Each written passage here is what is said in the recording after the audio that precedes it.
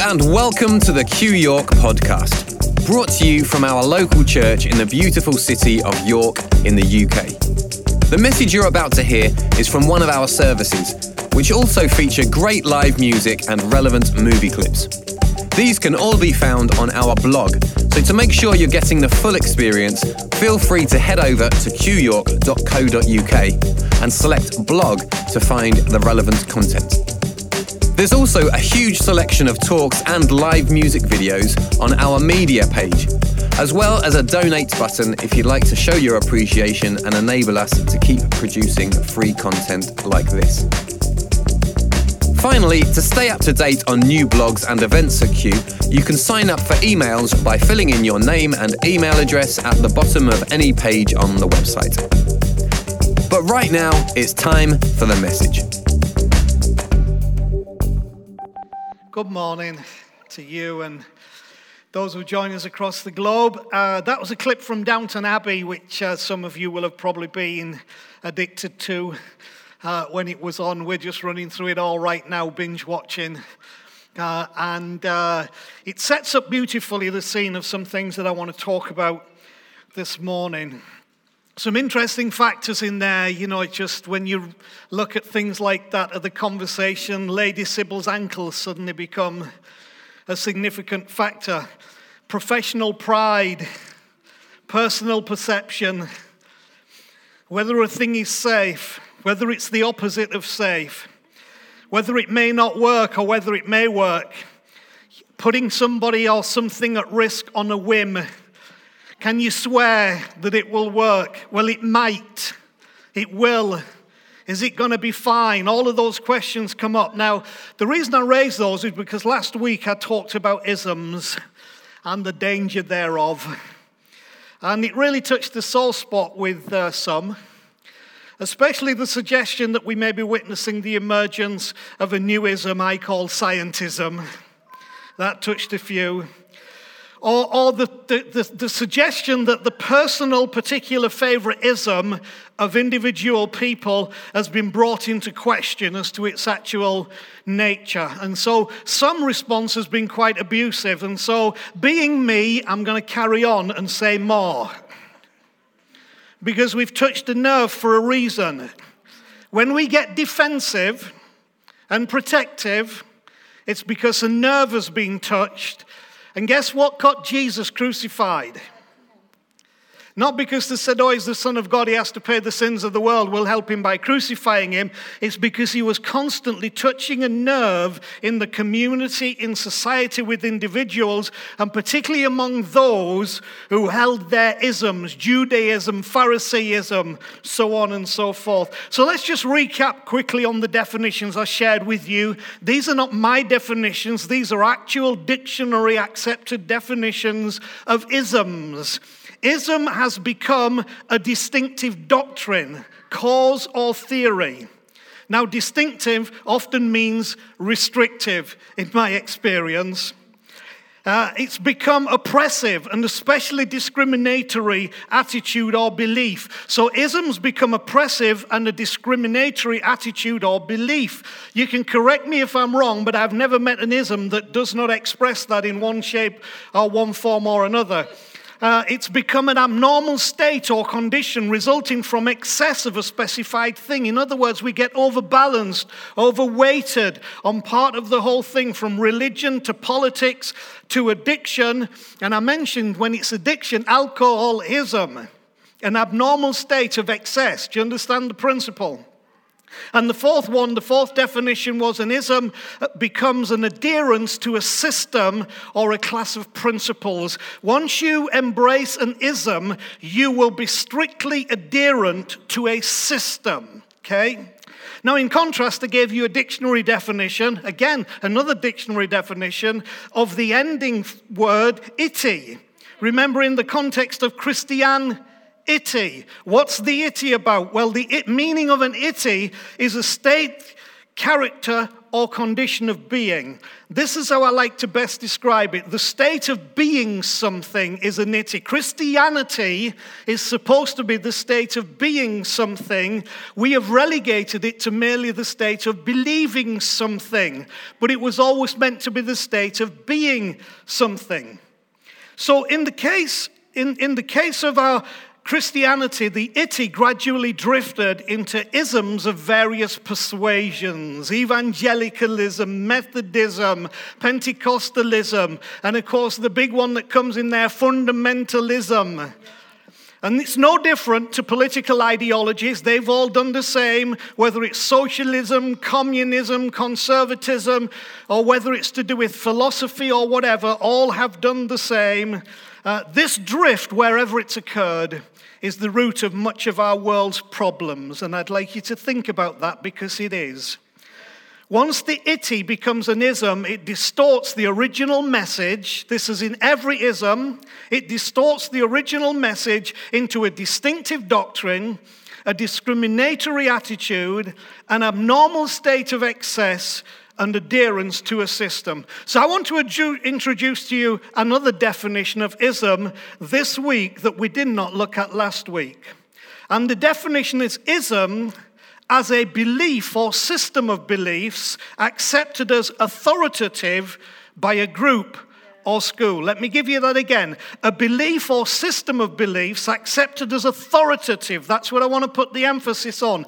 It has now become more than just a think about belief. It's now become authoritative by a group or school, both in reception and application. And that raises the question then of what is authority? What is authority? And by what criteria should we perceive someone or something to have it? See, this is very important. Just because a person is in a position of authority or has authority, it does not make them an authority. Shall I say that again? Just because a person is in a position of authority or has authority, it does not make them an authority. Appointment is not an indicator of content. Anybody can be appointed to a position of authority, but whether in their content of who they are and the context of their character they really are an authority is questionable. The video clip was chosen to expose this very dilemma. Conflict between insightful doctor and highly qualified titled professor over the same issue. Now, what I have to say today, you can read one of two ways, and it could get very controversial, but it needs to be said because we are now dealing not with an issue, but with a principle. Sometimes a little knowledge about the thickness of one's ankles can be the difference between an informed, life-saving decision and an expert, problem-causing decision. You say, do you have a problem with experts? Yes. I don't have a problem with expertise, but I do have a problem with what we perceive to be experts, because that may be the title they have been given or the position, but it might not necessarily be the expression of who they are. And I'm going to illustrate that as we go through this morning.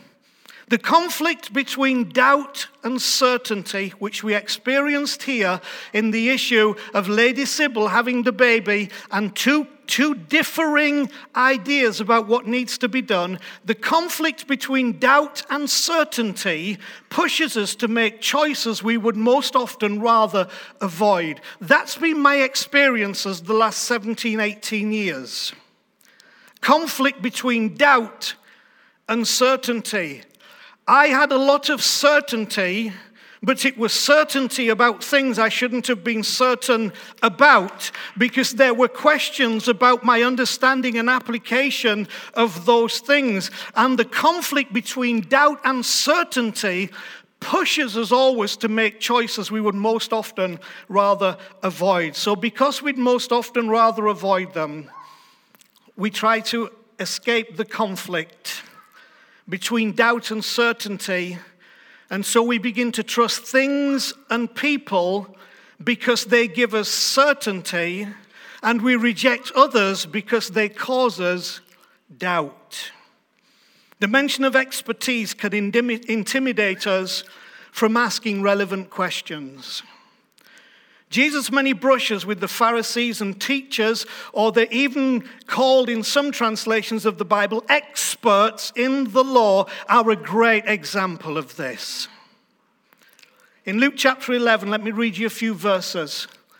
From verse 46, Jesus replied, "And you experts in the law," and they technically were, "woe to you, because you load people down with burdens they can hardly bear, and you yourself do not lift one finger to help them." One of the natures of perceived experts is to load people with burdens, but not give them the way to be free of the burden. Woe to you, because you build tombs for the prophets, and it was your forefathers who killed them. Or in other words, one of the problems can occur if we get this expert thing wrong is that we kill the prophets. Why do we kill the prophets? Because the prophets bring a word that foresees into our expertise something that we had missed, or challenges us in our pride as an expert.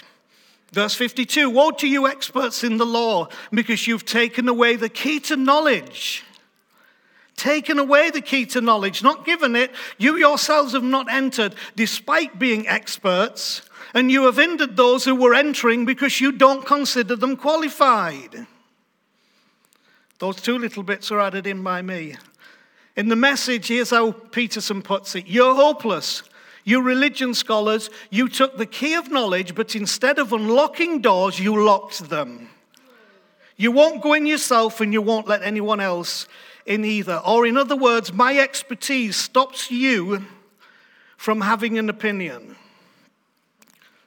Before 1611, I know I'm taking a little longer for this section, but it's important. Before 1611, when the Reformation occurred, people were kept away from reading the Bible for themselves, and church services were conducted only in Latin for exactly that reason. At least that happened in the West. Expertise bolstered by title and position was used to intimidate and create an underclass of people. I'm the priest. I'm the Monsignor. He's the Pope. You can't understand the Bible. I've been trained. I'm educated. I've been to seminary. You couldn't handle the Bible. You can't understand the Bible. You can't know God for yourself. You have to know him through my expertise. Do you understand the point that I'm making? And so people were bullied into silence. So what are the circumstances in which isms get created and thrive? Could it be in the space where certainty replaces curiosity? Albert Einstein, the great scientist, who we all know his name very well, was very self-effacing when he said this, but it's an interesting statement. Albert Einstein said, "I have no special talent. I am only passionately curious." I would like to believe I have no special talent, but I am passionately curious. Every pilgrim who truly seeks the path of life must be passionately curious. The truth is, the space between doubt and certainty does create tension. And you see in that second clip from Downton Abbey, he's banned from the bed, at least for a while, because there's tension even between a husband and a wife. Now, I know that this is just from a novel. I know that it's not from real life, but the issues here are replicated in different measures, different levels, different time in all of our lives, in different circumstances. And it can cause division even between the best of us, because this space between doubt and certainty and where it pushes us to can cause us really some great problems and some great issues. There are some statements there in the video that I think are so interesting. "But you were so sure." You know, I would not hold anybody to account who would talk to me about who I have been in my lifetime and things that I have preached to you and say, "And, but you were so sure."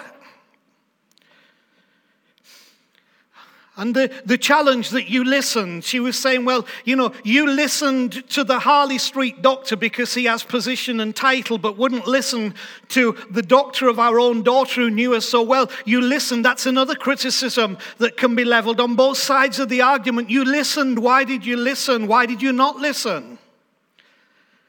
What came up as well is the reputation as an expert. And often we're trying to protect that reputation. And what we do is not always in the best interests of the people. And I say that as somebody who at times in my life has probably been perceived as an expert in spiritual matters and whatever, God forbid. And then the last one that I want to pick up on, you believed because. What's the because of why you believed? Have you believed because you are trying to avoid the conflict between doubt and certainty? And therefore, very naturally, no criticism here, we look for who we think is the best expert to advise us. Now, you have to understand, my comments come from a lifetime in a certain way of being, but I know that way of being has taught me many things. And one arena where the idea of expert has been used and abused is in the church. And where bullying and intimidation and methods and systems to say, I know something you don't know, and therefore to silence voices and to intimidate have been there. And so I see it in more places. Now there's a thing I want to introduce you to in our conversation, very much in line with what I am saying about isms and authority.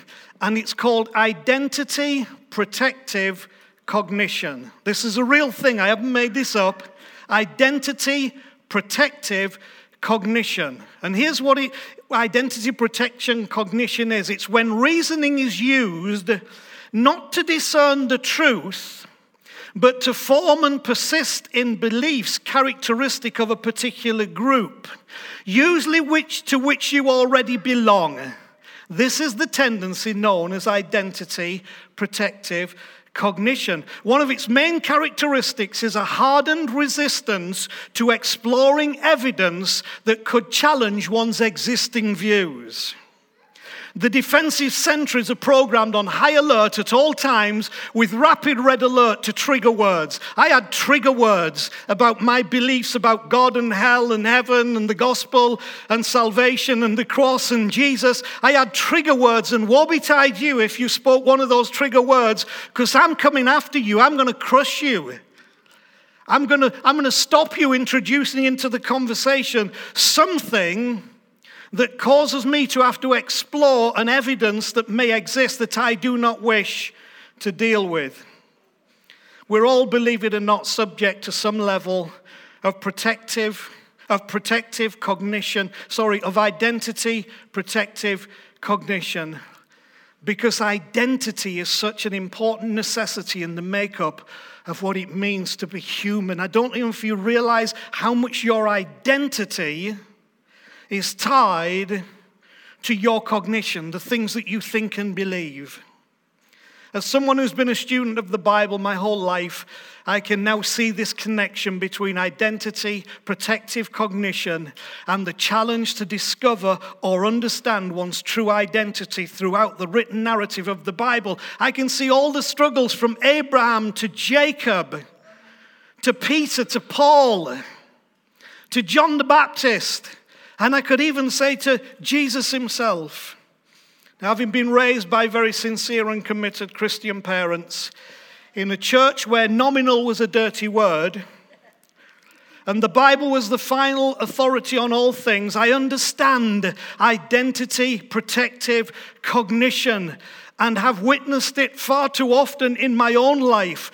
Mostly through hindsight now. I wish I'd known it then and I wouldn't have done it. But by hindsight, I can see I suffered from this thing called identity protective cognition. I was not open to hear. I was not ready to question perceived authority in order that I might find the authority that comes from truth. So maybe you should think about it in the context of your own life. Or are you saying something that I've heard way too often? Oh, I don't like to think of myself like that.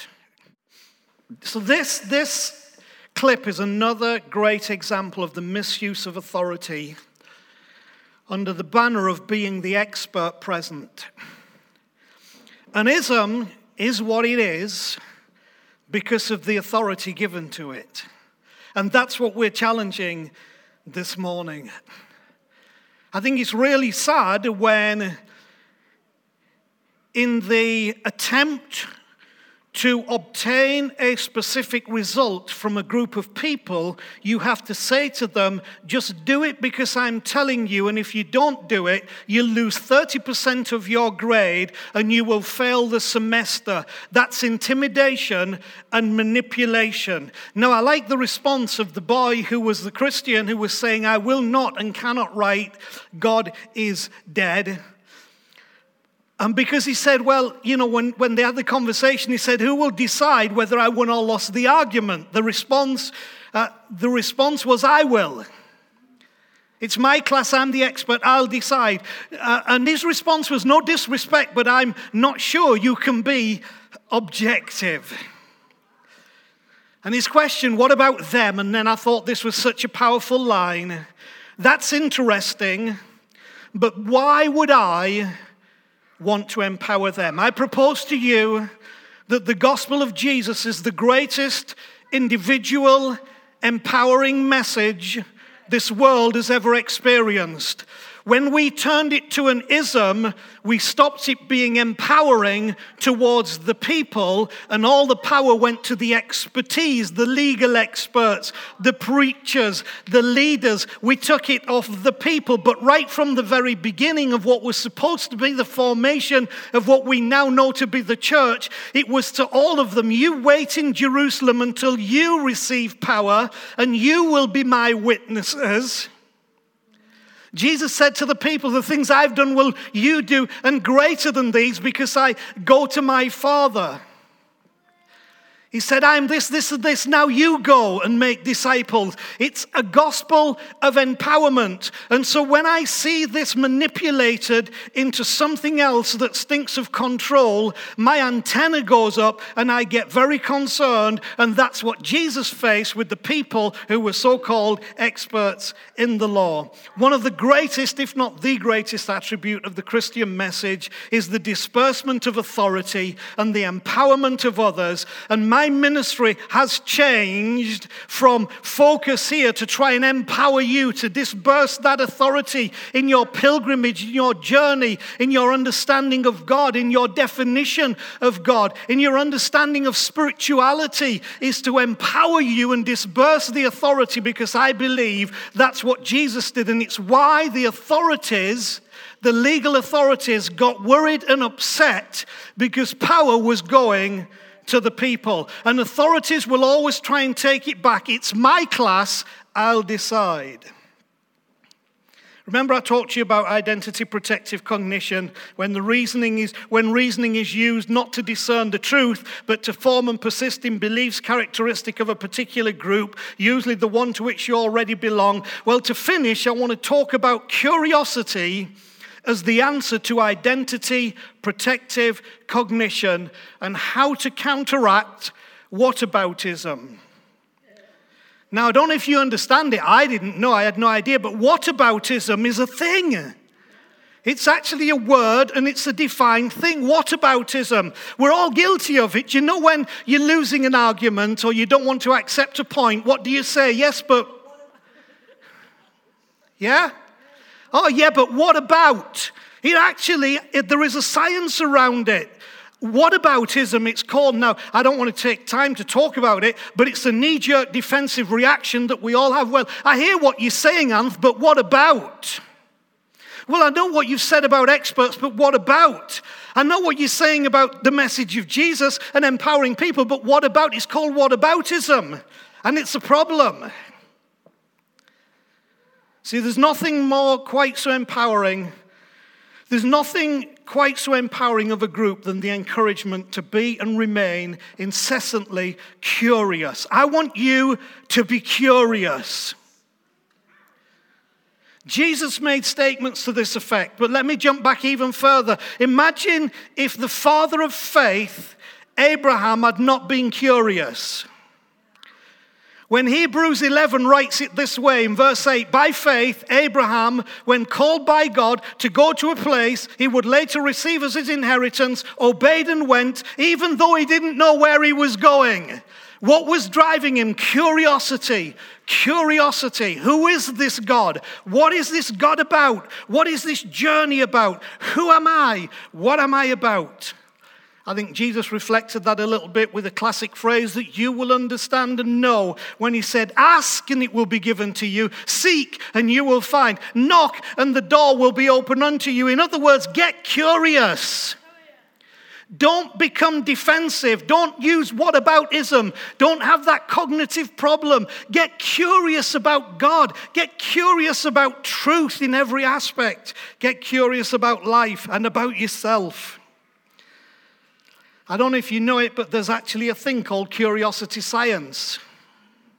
Seriously, curiosity science. And it was partly born out of the belief that a person's truth is often nothing more than tribal allegiance in disguise. I find that a very powerful statement. Is your truth nothing more than tribal allegiance in disguise? That makes you think, doesn't it? Mine was. Mine was. My truth was nothing more than tribal allegiance in disguise to the faith, to belief. Now, I won't say faith, to belief as it had been presented to me, in the way it had been presented to me, in the smallest and every detail was my thing to defend my Pentecostalism, my church, what we were, who we were. I thought it was truth. But it was nothing more, much of the time, than tribal allegiance in disguise, revealed by the unwillingness of individuals to bother to revise their belief in the light of new evidence. I find new evidence for new things every day. And I now find it would be arrogance not to believe that there is new evidence for new things. That would mean we know everything there is to know about God, what he is, who he is, and the world around us, and we don't. Now, the experimental data in this curiosity science tries to explain why it exists. And here's what it says, and just give me a few minutes, this is important. Afforded a choice, low curiosity individuals opt for familiar evidence consistent with what they already know or believe. If that's you, that you opt for familiar evidence consistent with what you already know or believe, you are a low curiosity individual.